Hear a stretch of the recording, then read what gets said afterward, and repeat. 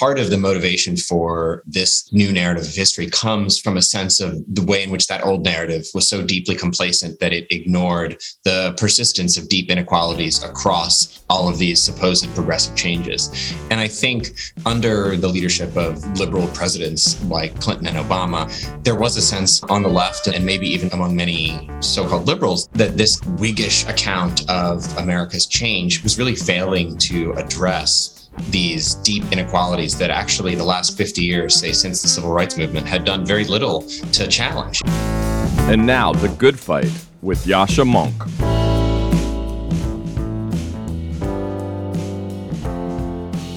I'm recording today from a very special place, the ancestral Ussel and estate of Alexis de Tocqueville in Normandy.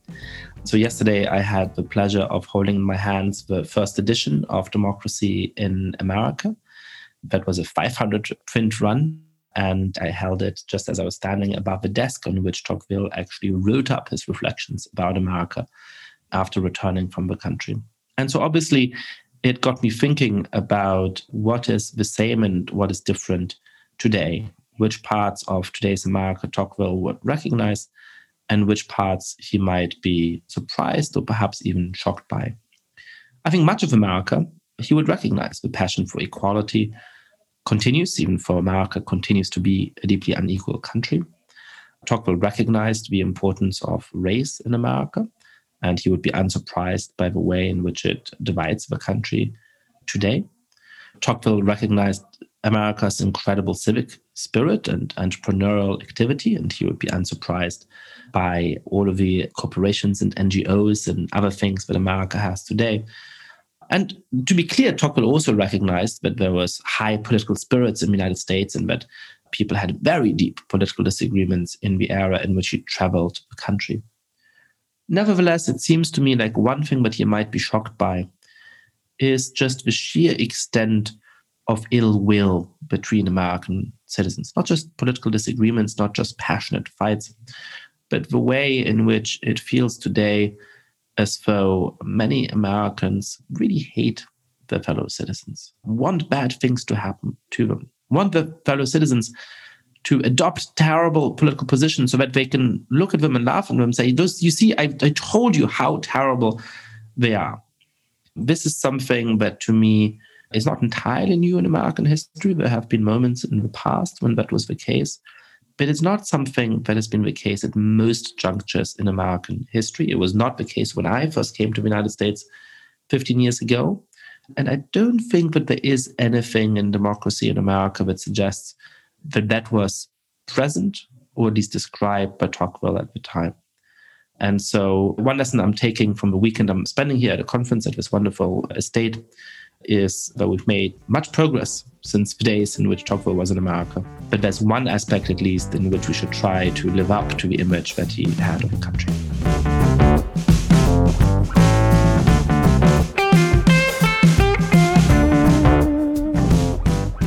Today, my guest is Matthew Karp. Matt is an associate professor of history at Princeton.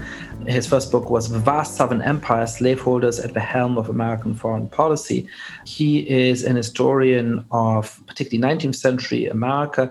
And we had a really interesting conversation about the kind of history wars in the United States at the moment, the way in which conservative view of history has transformed over the last decades, the way in which what used to be a dominant liberal view of history in the academy is increasingly being replaced by a version of American history that casts its worst failings as its kind of DNA. Our conversation includes everything from the 1619 Project to how to think about American politics in a way that's actually conducive to real and sensible political change. I hope you enjoy the conversation. Matt Karp, welcome to the podcast. Hey, happy to be here. Thanks for having me. So you've been thinking a lot about, the particular kind of war, the history that's happening at the moment in the United States more broadly, in the intellectual sphere, among historians. But perhaps before we get there, there are these sort of pat lines about Americans never caring about their history and sort of forgetting their own history. But that hasn't exactly been true, as you point out. So how have Americans sort of traditionally thought about their history, and how does that inform this moment? And then perhaps we can get to what's different about this moment. Right. I think I quoted one of the Gore Vidal zingers about this. We learn nothing because we remember nothing. That's a sort of a common theme in a certain kind of liberal discourse of sort of self-flagellation about America's ignorance of the past. I feel like probably in some sense, every country has its own version of that, or historians are certainly interested in telling everybody else that they don't know their history. That's a move that our profession likes to engage in and sometimes seeps into the public sphere. Well, of course, there are countries where the cliche is different. I remember that somebody going to Ireland and joking about, seeing on some mural, remember 1037. And this is a historian of Ireland. Like, what on earth happened in 1037? I have no idea.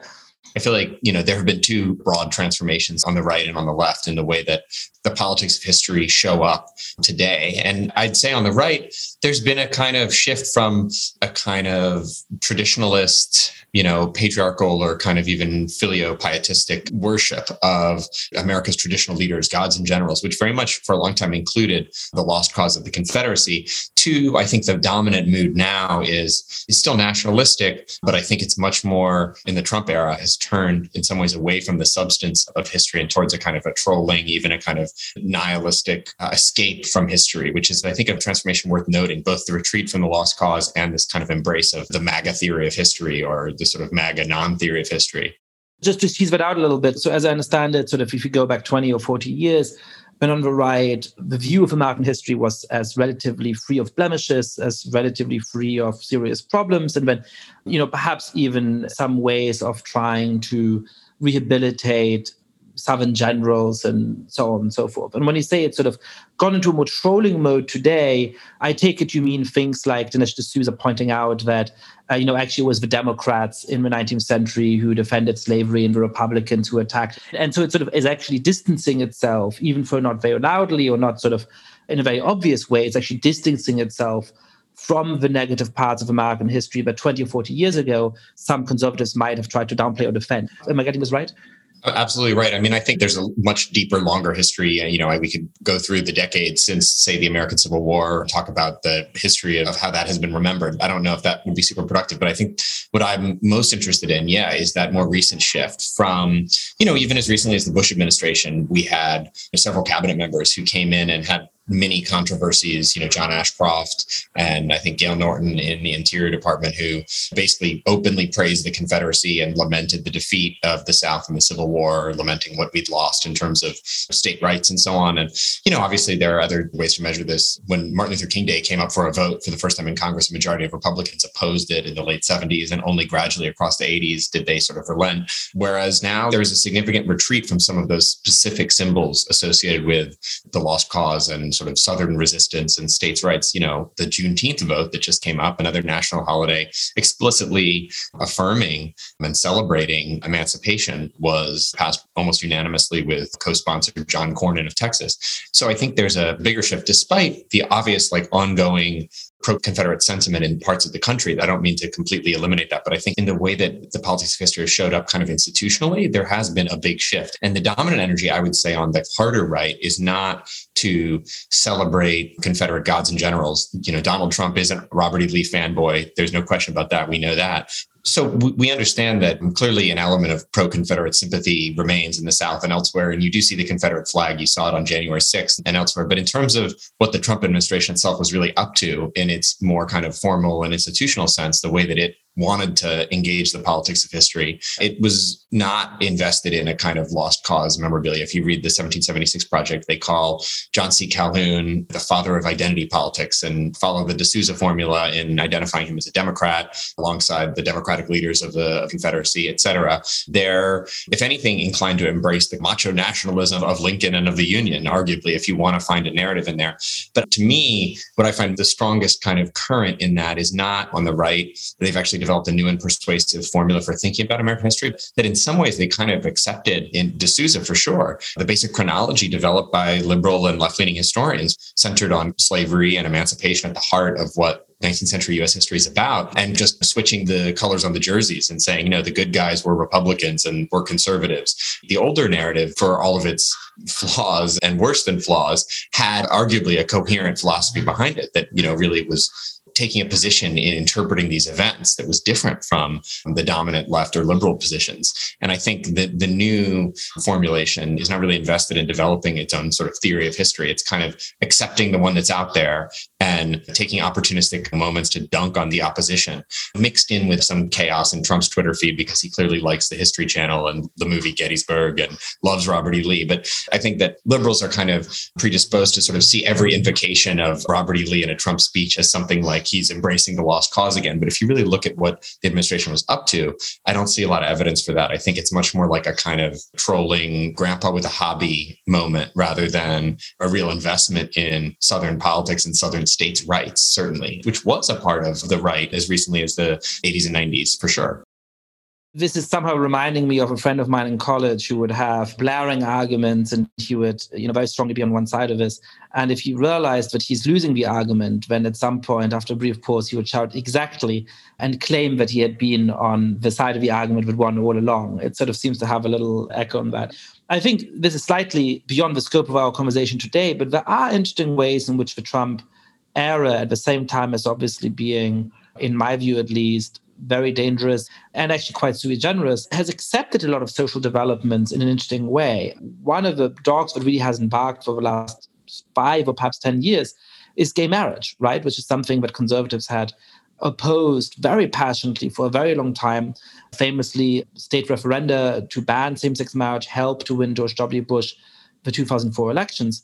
And there's no attempt whatsoever, while Republicans had unified control of the government from 2016 to 2018, to roll that back or to even make it part of a political debate. And sometimes I think it's important when you're trying to understand a political moment to look at these things that are not very visible precisely because they're not in contention, precisely because both sides have actually accepted them as one of the moments of real change. And I think the fact that same-sex marriage is just something that's now pretty much uncontroversial, at least in terms of day-to-day politics, is really quite remarkable, actually. That might be a similar sort of thing. Yeah, I agree. It's often these dogs that don't bark that are just as significant in trying to assess what historical change really is happening and what transformations have kind of been established and which ones haven't been. And I do think that even in this sort of post-George Floyd moment, when you did have a lot of, people on the right getting hot and bothered about tearing down of statues and stuff, I thought it was notable that Tucker Carlson never once defended the Confederacy or any of the Confederate statues. But line of battle that he drew was on national figures, Ulysses Grant, George Washington, Theodore Roosevelt, et cetera. And it was not as simple as the D'Souza, good guys are Republicans, bad guys are Democrats, but it was clearly a conscious decision that he or, his team or whoever in that world had made to cut the Confederacy loose, if you will. And that showed up in all of the various statue gardens and sort of absurd nationalistic pageant ideas that Trump was shooting out at the end of his term in his late running arrival in the history wars. None of it really was involved in, celebrating the Confederacy. So again, that doesn't make Tucker Carlson a civil rights hero, by any means, or mean that he doesn't engage in all sorts of other racially tinged dog whistles and so on. But I think it's important to note from a historian's perspective that this is very different from how a right-wing cable or radio news host would have been talking in the 90s, for sure. And so one thing you chronicle is the way in which the right's view of history has actually changed a lot in the last 10, 15 years. I think we've teased it out very nicely. Now, ironically, one way of describing the situation perhaps is that today's right, at least in certain ways, has accepted the liberal narrative of American history that was prevalent in our institutions, in history departments until 10, 20 years ago. But at the same time, it seems as though there's been a similar transformation on the liberal, and I would say particularly the left part of the political space, in which that old liberal narrative has actually itself been jettisoned for a rather new narrative. So tell us what's going on in terms of thinking about history and historiography on that side of the political spectrum. Yeah, I agree. There's been a kind of realignment that in some ways is interlocking. And I think both of these shifts kind of in some ways feed each other because the new antagonisms drive each side further into its sort of new position. But yeah, I would say on the liberal left, and I mean, we could talk about this, but I guess it sort of depends on what your definition of liberalism, what your definition of the left is. But I would say arguably it's almost more significant in the way that this narrative has come to shape institutional liberalism rather than just the kind of activist left. But I would say that there's been a shift from the buoyant, often optimistic, occasionally complacent liberal belief in American progress and in progressive change as the kind of of root of American history. This is famously encapsulated in Obama's line about the moral arc of the universe is long, but bends toward justice. And every kind of Democratic president from, certainly from John F. Kennedy through to Obama, depicted U.S. history as this kind of long march of progress with the American Revolution, the struggle against slavery, the struggle for women's suffrage, sometimes the struggle for the labor movement, depending on the moment that we're talking about,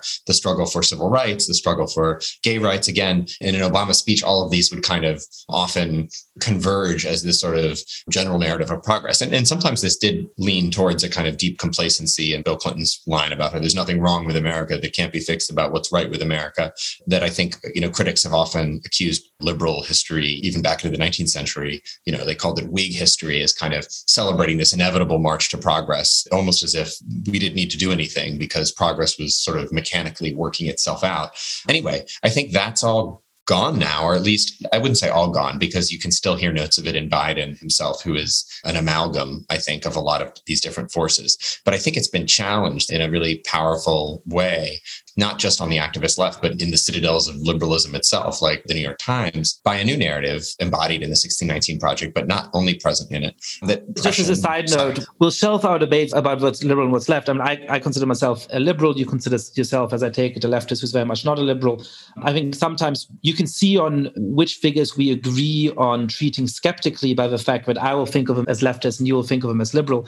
It's not clear to me how liberal the New York Times is today, but to you, the New York Times is still sort of the citadel of liberalism. Wish that it were, in my mind, but we'll shelve that debate. But I think hopefully this is a description of the terms of a debate. No, it's fair. I have these debates with Sean Wilentz too, where he's like, that's not liberalism, I'm a liberal, and it's like, well, okay, but it depends on whether you have, in some ways, an idealistic or functional definition of what liberalism is. But anyway, clearly there's been a new narrative that has challenged this sense of America as a vehicle for progress, and in which American history is defined by these progressive changes. I think 1619, most dramatically develops a narrative of U.S. history that's centered in the role of oppression, specifically racial oppression in America's origins. That's like explicitly the project is focused on refounding America, not in 1776, but in 1619, and also on the continuity of that oppression through the long sweep of American history. So instead of, highlighting moments of progressive change from the Civil War to the Civil Rights Movement, the narrative that unfurls under the aegis of 1619, I get my geometric metaphors mixed here. It's both linear in the sense that it is a flat line from the antebellum plantation complex to the prison industrial complex today, et cetera, et cetera. And it's also kind of circular. Reading the moral weight of 1619, yes, there are some references to, the role of African Americans in constructing democracy in Nikole Hannah-Jones's opening essay. But I think taking the project as a whole, it's clearly making an argument that is much more invested in these continuities and, in fact, these kind of cyclical struggles rather than marking progressive victories or noting the importance of change. And I think that has different political implications. And I think it's a different kind of historical cosmology than the world of progressive change. In one of your articles, you point out very nicely that in the 1619 Project, Martin Luther King gets one mention, the same number as Martin Shkreli. What do you think makes that emphasis on the continuity of what is bad about America so appealing at the moment? I mean, it's obvious that looking at Trump and everything he represented, despite, as you're saying, the sort of strange acceptance of the old liberal narrative in certain parts of American history, it prompts a re-examination of everything that's worst about America, and I can sort of see that. But there seems to be, in my mind, a kind of moral or political appeal that those who write American history in this way seem to see in saying the DNA of American history is slavery. The DNA of American history is 1619. The DNA of American history is its original sin, as they call it. And that's really the thing that defines the country. Why do you think that seems like an appealing way to talk about American history to people who are very much invested in political possibility today and what to do? And why is it that that's, in your mind, actually a mistake? Why is it that that actually doesn't open the possibility of effective political action nearly as much as those who insist on this reading seem to assume?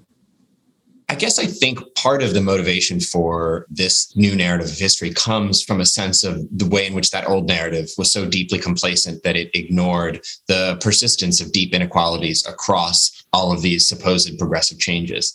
And I think under the leadership of liberal presidents like Clinton and Obama, I think there was a sense on the left and maybe even among many so-called liberals that this Whiggish account of America's change was really failing to address these deep inequalities that actually the last 50 years, say since the civil rights movement, had done very little to challenge. If you look at, say, the racial wealth gap or frankly, the class wealth gap, which encompasses most of the racial wealth gap, since the racial wealth gap itself owes itself largely to the differences in the top 10 and really the top 5 and 1%. And that these kind of really persistent inequalities under capitalism were not even getting airtime under this liberal narrative. And that is a sort of place in which I'm sympathetic to a much more critical and a much more darker kind of like, how did we get here? This liberal triumphalism doesn't really address this stuff.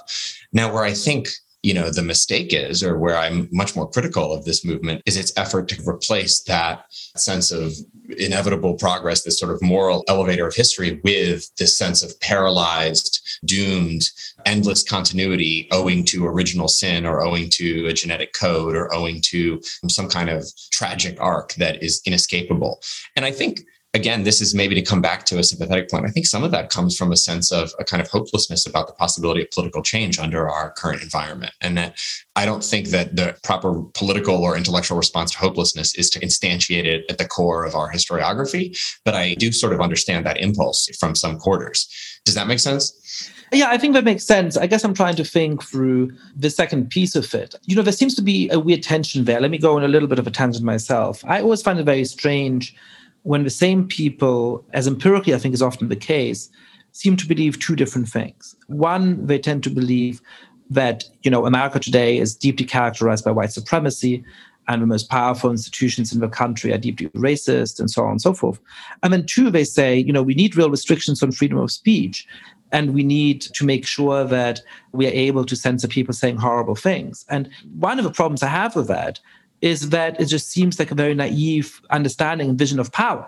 But if you mean seriously that the country is deeply racist and white supremacist, how can you also want a bunch of people on a committee or in Silicon Valley to be able to decide what gets said and what won't get said? Because why on earth are you confident that they will censor the right kinds of things and allow the right kind of things? And I guess there's sort of something, it's not exactly the same paradox, but a weird tension in this, where people who say America has always been the same, its DNA is to be racist. It's not just that 1619 is a founding moment of America, but it is the founding moment of America that truly defines the country.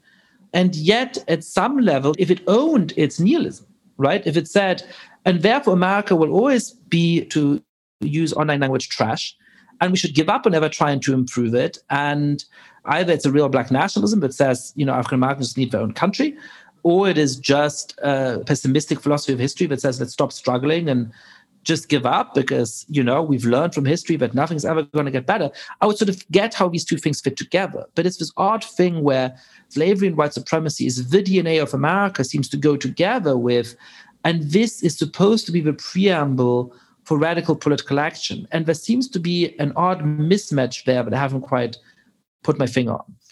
Yeah, I guess for me, that's legible through the sort of big political economic changes of the last 50 years. And this is where my own, if you want to say, leftism comes in. But I mean, I think the dominant, with Thomas Piketty and others, I think the dominant fact of world history since the 1970s, or world history, the history of the North Atlantic industrial and post-industrial world, is the devolution of the labor movement and the weakening of the institutional power of the working class and the collapse of class politics itself. And I think in that moment where labor and workers are weaker and less cognizant of any kind of political power or efficacy of any kind, you have, on the one hand, the increasing appeal of, and you've written a lot about this, I guess, the right populist temptation.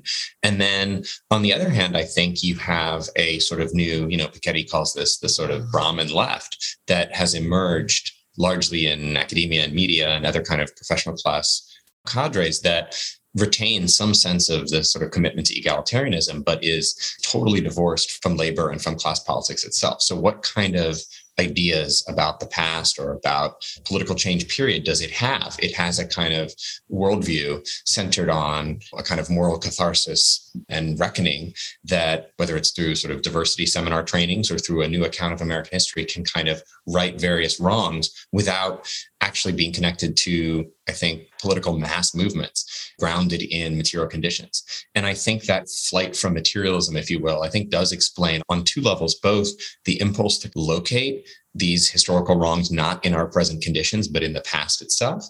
And I think the way in which that impulse has been received. Because I think the truth is, and this is where you have something like various Trotskyists online have made this critique very eloquently, but the way in which this new historical cosmology of 1619, et cetera, does not threaten the powers that be, does not threaten Silicon Valley or JP Morgan or any of the kind of new paladins of our economy, because it is so idealistic and so grounded in this place of almost abstract reckoning that it does not present a material threat to the power of capital today. And I think it's therefore been much easier for it to be embraced by various establishment figures. Some of these ideas, to the extent that they're left ideas, they came up from, leftists in the mid 20th century who were on the far fringes and margins of the cultural establishment. Now they're at the very center of it. They're winning Pulitzer Prizes and so on. And I think the pure materialist, which I'm actually not, but I think the pure materialist would say this demonstrates how unthreatening these ideas are. So, it may be logically inconsistent in the way that you're talking about it, but historically, functionally, these things are quite compatible. Let's make two distinctions, because I think that you explain something that I agree with, but I'm not sure that it's the whole of a picture. So let me try and outline how I see this. So let's distinguish on one side between, and I'm making these labels up as we're talking, liberal history and 1619 history, right? Liberal history being the sort of older Sean Willen's reading of history, and history obviously after the 1619 project and a view of American history that makes 1619 and slavery and white supremacy more something like the DNA of America. And then on the other end, let's distinguish between, broadly speaking, ameliorist politics, right? Let's say of Obama, Clinton, whatever kind, and something more like, let's say, revolutionary politics for the sake of it. And then you get a typical political science 2x2. You get four possible logical positions. And I think actually you can more or less find people in those four quadrants. I don't think any of those quadrants is completely imaginary. So I think what you've described very well is the ameliorist 1619 quadrant, which is to say Robin DiAngelo, right? Like you have this thing where racism is the DNA of every American, and the way to beat that is with corporate diversity seminars for which you invite Ms. DiAngelo as a speaker and pay her a lot of money, right? And I think as a critique of that, which is a powerful force in American society and politics today, which has become inscribed at the heart, I don't know, of liberalism, but certainly of capitalism in the Fortune companies and so on and so forth. I think you described that very well, and I actually don't have any particular disagreements with how you talk about that space. I guess I do also think that there is a part of more revolutionary politics that is also drawn to the 1619 project. Right? That there is a sort of view where, well, because of all of these things, when you look even through the 1619 project itself, it says capitalism actually at its very basis comes out of slavery and all of those things. And so it does want to at least offer a critique of capitalism and sees itself as being not just an advocate for universal healthcare or something, but really of capitalism itself comes out of slavery in a way that taints it forever and ever, and therefore we need to get rid of capitalism. So that to me seems to be in a different part of it, 2x2, in one where it's trying to combine revolutionary politics with a 1619 history. And I wonder what you think explains the appeal to some people of that kind of political space. Yeah, it's interesting. I mean, obviously, clearly, I come from a third quadrant, which is, no one will like to hear this, literally no one, but the Wilentz, Du Bois, Marx quadrant that does see history as, defined in some ways by progressive, even revolutionary change, and yet is not content with meliorist politics today. And I'm probably in something like the fourth quadrant, which is to say that we probably broadly see eye to eye on the history, but I'm more sympathetic to ameliorist than revolutionary politics. At this point in my life, when I was 16, it may have been a different thing. Revolutionary politics is confusing because I think Anyway, that's the topic for another podcast. But I think in terms of the appeal of that, say, activist wing of the 1619 group, or the kind of slavery as capitalism stuff, on one hand, again, I'm sympathetic to, some of these arguments, especially in historical scholarship, works like, Sven Beckert's book and others that really want to make the point. And my own first book did not take on the capitalism question very seriously, but I wrote about, the Southern planter class before the Civil War and the way in which they were sort of nationalistic, forward-looking, engaged in a kind of project of global imperialism, and saw themselves not as pre-modern throwbacks, but on the vanguard of modernity and their ideas about race and economic production, et cetera. I mean, I'm still persuaded by that. And so I think the links between slavery's capitalism and American capitalism are real, and there was space for that. I think the political error is to believe that, the way that you described it, by tarring capitalism as in effect a kind of latter-day slavery, or it bears the mark of the beast, that will be a kind of trump card in a political argument. And again, I guess I come back to the moral weight put on that argument, again, reflects the increasing sort of academicization and professionalization of the left, including the activist left in this country, the NGOification, if you will, of the left, that this is not a politics rooted in the material conditions of how capitalism works today at the shop floor. This is an argument that comes out of the academy and migrates through activists, and sometimes then does show up with politicians too, because this new Brahmin left has a strong electoral component. But I don't think that it can actually deliver on its promise politically. I think it's a mistake tactically and intellectually, for one, to kind of fall into the sort of theory of history that is cyclical and linear. I don't want to say that you don't have to embrace the inevitability of progress, but you have to embrace the reality of struggle and revolutionary change. I mean, it was Du Bois who called the Civil War era, the greatest and most important step towards democracy of all races ever undertaken in world history. And he was writing in Black Reconstruction in his Marxist phase. This was not a meliorist point of view. The Civil War itself was not meliorist. Radical Reconstruction is not a kind of earned income tax credit kind of policy, nor, I would argue, was Abraham Lincoln himself. And this is another historical argument. But I mean, for me, it's important for the left to kind of reclaim not just the possibility, but the reality of radical change in American history, the reality of, yes, political revolution, and the connection between democratic politics and mass politics that's focused on a radical realignment of society that I think has happened periodically with almost regularity in U.S. history, from the Revolution to the Civil War to the New Deal era to the Civil Rights Movement. And not all of those changes were complete, obviously, and not all of them were good. They often were connected to intense backlashes and reactionary waves in politics too, that in some ways sometimes made things worse by some perspectives than they were before. So there's not a moral elevator here, but there is a consistent opening and possibility to change from the left or from the right that I think looping into either this sort of bland progressive narrative or the sort of paralyzed genetic DNA focused narrative really obscures. And I think it's a fatal error for left politics, first of all, and for understanding how history works. Yeah, it strikes me that both, at least the slightly cliched version of the old liberal historiography and a lot of the new 1619 historiography share a lot of their form and share an emphasis on inevitability. If Bill Clinton's line was that there's nothing that's wrong with America that can't be fixed by what's right in America, a lot of a slogan for the new sort of wave of leftist or liberal or whatever we want to call it, 1619 historiography seems to be something like, there's nothing that's good about America that isn't marred by or caused by what's terrible about America. This to me speaks a little bit to a wider thing that I find striking in the way that history is done today. And, I would never call myself a historian. I was a history major in undergrad in Cambridge and did a master's in history. So I have a little bit of historiographical training. And the thing that was always beaten into me as an undergrad is you don't look at history in order to give brownie points of what's good and what's bad, and sort of from our perspective today.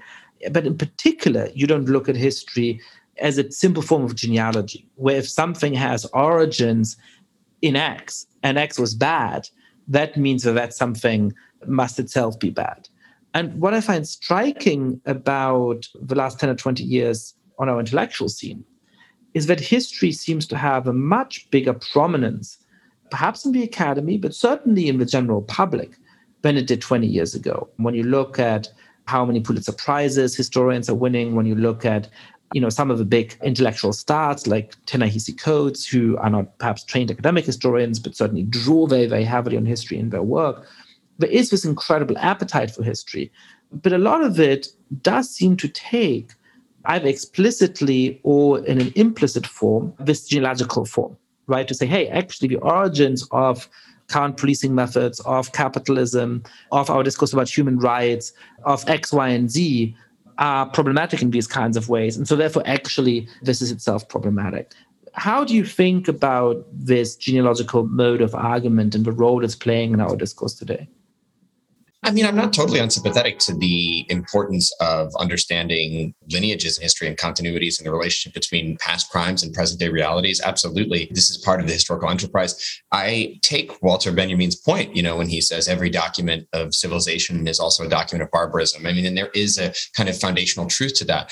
I guess I depart from the current instrumentalization of that in something like the meta-arc of 1619 in its kind of reductive insistence on therefore conceiving of all history as this kind of closed chamber in which these marks of the beast almost preclude the reality of enormous changes. I think on the one hand, if you just look at the narrative of the past that it unspools, leaving even aside the future for a minute, it's amazing how the Civil War itself is almost absent in that chronology of history. And I do understand that they, for specific understandable reasons, they didn't want to do a kind of a greatest hits album of, Frederick Douglass and Harriet Tubman, and then you have the heroes of the civil rights movement. And that's what African-American history is for so many Americans who are educated under the auspices of this kind of progressive narrative. And they wanted to kind of tell a different story that challenged that story. So I do understand that as a kind of corrective. At the same token, to kind of wipe out the anti-slavery movement, the Civil War, radical Reconstruction as mass political struggles as part of the center of both African-American and U.S. history is to kind of craft a narrative in which, there isn't really a difference between 1850, say, and 1900. And I think even on those terms, it really is a huge misapprehension of what materially did change between a regime of, say, chattel slavery, and human property and a society and economy based on that, and the very different social and racial order under Jim Crow, which you don't have to do a kind of spot on line item comparisons about which is better, which is worse. Although there were obviously huge gains made by that struggle that were not rolled back even in the reaction. If you look at, say, Black literacy rates, or if you look at, the autonomy provided over marriage and family life, if you look at, even economists have calculated the share of earnings that Black workers in the South basically got to own themselves under Jim Crow as opposed to under slavery, it goes up remarkably. The amount of hours that they spend working, not to mention the entire order of society is different under that kind of sharecropping regime. I hope it's not pedantic to say these things are different. And I don't think that if you're drilling down to sort of teaching history at grade school, that we have to get into the dynamics of sharecropping in that kind of way. But I think as a broad take on what has changed, and then of course from 1900 to 1950, there's change. I just think the idea then that the American future is going to be a bland continuation of the last 50 years, whether that's wonderful and progressive or whether that's tyrannical and completely closed, is mistaken. There are obviously going to be unpredictable things that happen that transform our current regime into something else. And I think you don't even have to have a particular political disposition or a particular ideology to kind of feel the importance of that, both to any kind of egalitarian politics or to a kind of real grapple with the nature of history itself. And so I think on both of those levels, this cosmology really is self-limiting. So how should we make use of history today? You're a historian in the academy. You're also somebody who writes for a broader audience. How should we think about the role of history? Now, of course, it may be that we have to wear two different hats. I take it that in your academic work, you will write whatever you think is intellectually true. And obviously, even in public-facing work, you don't want to say things that are untrue or that somehow are overly simplistic. But what is actually the public purpose of studying history? And particularly in the American context, how is it that we should think about the relationship between a true and accurate and unflinching understanding of the nature of American history, a narrative about our own country that actually, however pat that Bill Clinton line may be, does help us to draw on what's best about America in order to fix the things that are evidently wrong with America? I wish I had a sort of a better answer for this. And actually, I'm going to start working on a book about how to understand the politics of history today. But I think I would begin where I ended the last answer, on the kind of omnipresence of change in U.S. history and how in some ways, that more than any of these kind of continuities or meta narratives is something that I think it would be both useful for students politically and pedagogically to absorb at the heart of any narrative. I would have two keywords: change and struggle, the way in which these histories are always contested. And I think the advocates of 1619, and this comes down to kind of a close reading contest, because I think its supporters will say, no, 1619 is a story of struggle. It's all about Black struggle against, the oppressive forces of white supremacy. And that struggle is ongoing. And they would claim that that's the narrative. But I do think that it's a very different kind of conception of historical struggle and contestation than, say, Frederick Douglass's, who, yes, contained, in his worldview, an element of, 19th century Whiggism and his belief that struggle would lead to progress. And even Obama's line about the moral arc of the universe owes itself to a 19th century abolitionist, Theodore Parker, who was a contemporary of Douglass's. But I don't think you have to buy into that inevitability of progress to say that American history is contested. And I don't know how this clearly works as a sort of a tool in building good citizens, because that's always where historians end up coming down, is like, how does this help build democratic citizens? Because that is one purpose of a historical education and the politics of history. But I'm tempted, and I want to explore the possibility of a narrative of American history that centers struggle and change at its heart, contestation and transformation. I think that opens up more possibilities than either of the kind of standard liberal narratives, much less either of the traditional conservative or the, new MAGA nihilistic one. I think that breathes some air into these disputes that American history, and I don't need to make exceptional claims as opposed to other countries or other parts of the world, but American history, I think from the beginning, has involved really titanic ideological struggle about the possibility of living under a democratic society and what that entails. The break from monarchy was absolutely foundational in world history, I do believe. And the questions about slavery and labor and race that have run like a red line through American history, also foundational for world history. And they've been contested and challenged and transformed by those struggles. And so I think to think about the United States as this kind of field of contest, rather than as a kind of a great clanking machine in one direction or another, is the starting place. That's very interesting. I've just completed a book that'll be out next spring about the question of democracy and diversity, broadly speaking. And I'm struck, and I haven't put that together in context of our conversation until just this moment, but I'm struck by the way in which both sides of the debate about that seem to assume not just past continuity, but future continuity. So there's a view on the Afro-nationalist right, which basically says America is defined by being a white nation or an Anglo-Saxon Protestant nation or whatever it may be.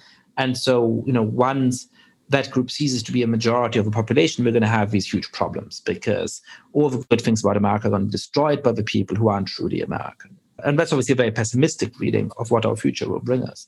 And then you have, oddly, a deep pessimism on parts of the left, which essentially says that America has always been terribly unjust, and it still is terribly unjust. And if we fast forward, what our diverse democracy or other diverse democracies around the world would look like 50 or 100 years from now, it'll just be a continuation of those same terrible injustices. And I think in a weird way, both sides of this, and I'm not particularly sympathetic to either, but I'm more sympathetic to one than the other, but both sides of this in a weird way seem to underestimate the possibility that there has been real change over the last 50 years and that there may be much more change over the next 50 years. There's a sort of assumption of continuity in the background there. And so I think as a kind of political exhortation, the hope for political change, whether it be of a more mediarist or more revolutionary nature, is something we can hopefully agree on. Yeah, I'll end unhappily by punching left a little bit and say that there is a strain in, I think, American leftism that I think is independent from, if you will, the kind of Afro-pessimistic lineage that I think informs some of, the writing of somebody like Ta-Nehisi Coates or Nikole Hannah-Jones, which I think is independent. But I think one place that they join is in this sort of deep strain of sort of moralism that I think is this sort of moralistic critique of American exceptionalism that I think ends up adopting, just in the same way that D'Souza adopts a lot of the premises and the kind of basic structures of his critics and then just switches the polarities. I do think elements of the left have fallen into that same trap where it's like every event in the last 200 years of history is kind of defined by, and this is almost independent from the kind of racial narrative argument, because I think you can do a narrative of US history as this kind of vessel for unsheathed unrepentant capital and empire that in the 20th century kind of let loose on the world all of the evils of modernity. And I don't think that that kind of deep moralism is helpful in actually understanding these struggles. I understand and sympathize with people who want to talk about the enormous crimes that this country has participated in at home and abroad, and even put them at the center of the historical narrative as they belong to be. But I think then turning from those crimes to sort of make America this essentially a wrestling heel in world history and in terms of its role in its relationship to its own people, from native genocide to, massacres in Southeast Asia, that kind of narrative of US history, I've never been drawn to it. Even just the terms of identity with which Americans tend to think about their own politics and that they then impose on other countries that have different historical dividing lines, both between different economic classes, but also between different racial and religious identity groups. Yeah, I don't think that adopting that kind of negative image of American exceptionalism as America, the exceptional evil, is politically powerful or intellectually persuasive. And I much prefer a narrative that centers that struggle and transformation on all sides, from the left, from the right, and in different directions. And that then, as you said, leaves room for future struggles and future possibilities, because I think they are out there. And if we deny them, then we're not going to be in a position to influence them when they do happen. America could be much better 50 years from now than many people assume, and it could also be much worse. And that's perhaps a more agonistic view of our history and our future. Matt Karp, thank you so much for coming on the podcast. Yeah, absolutely.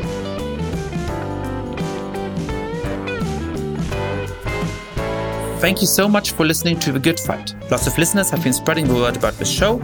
If you too have been enjoying the podcast, please be like, rate the show on iTunes, tell your friends all about it, share it on Facebook or Twitter. And finally, please mail suggestions for great guests or comments about the show to goodfightpod@gmail.com. That's goodfightpod@gmail.com.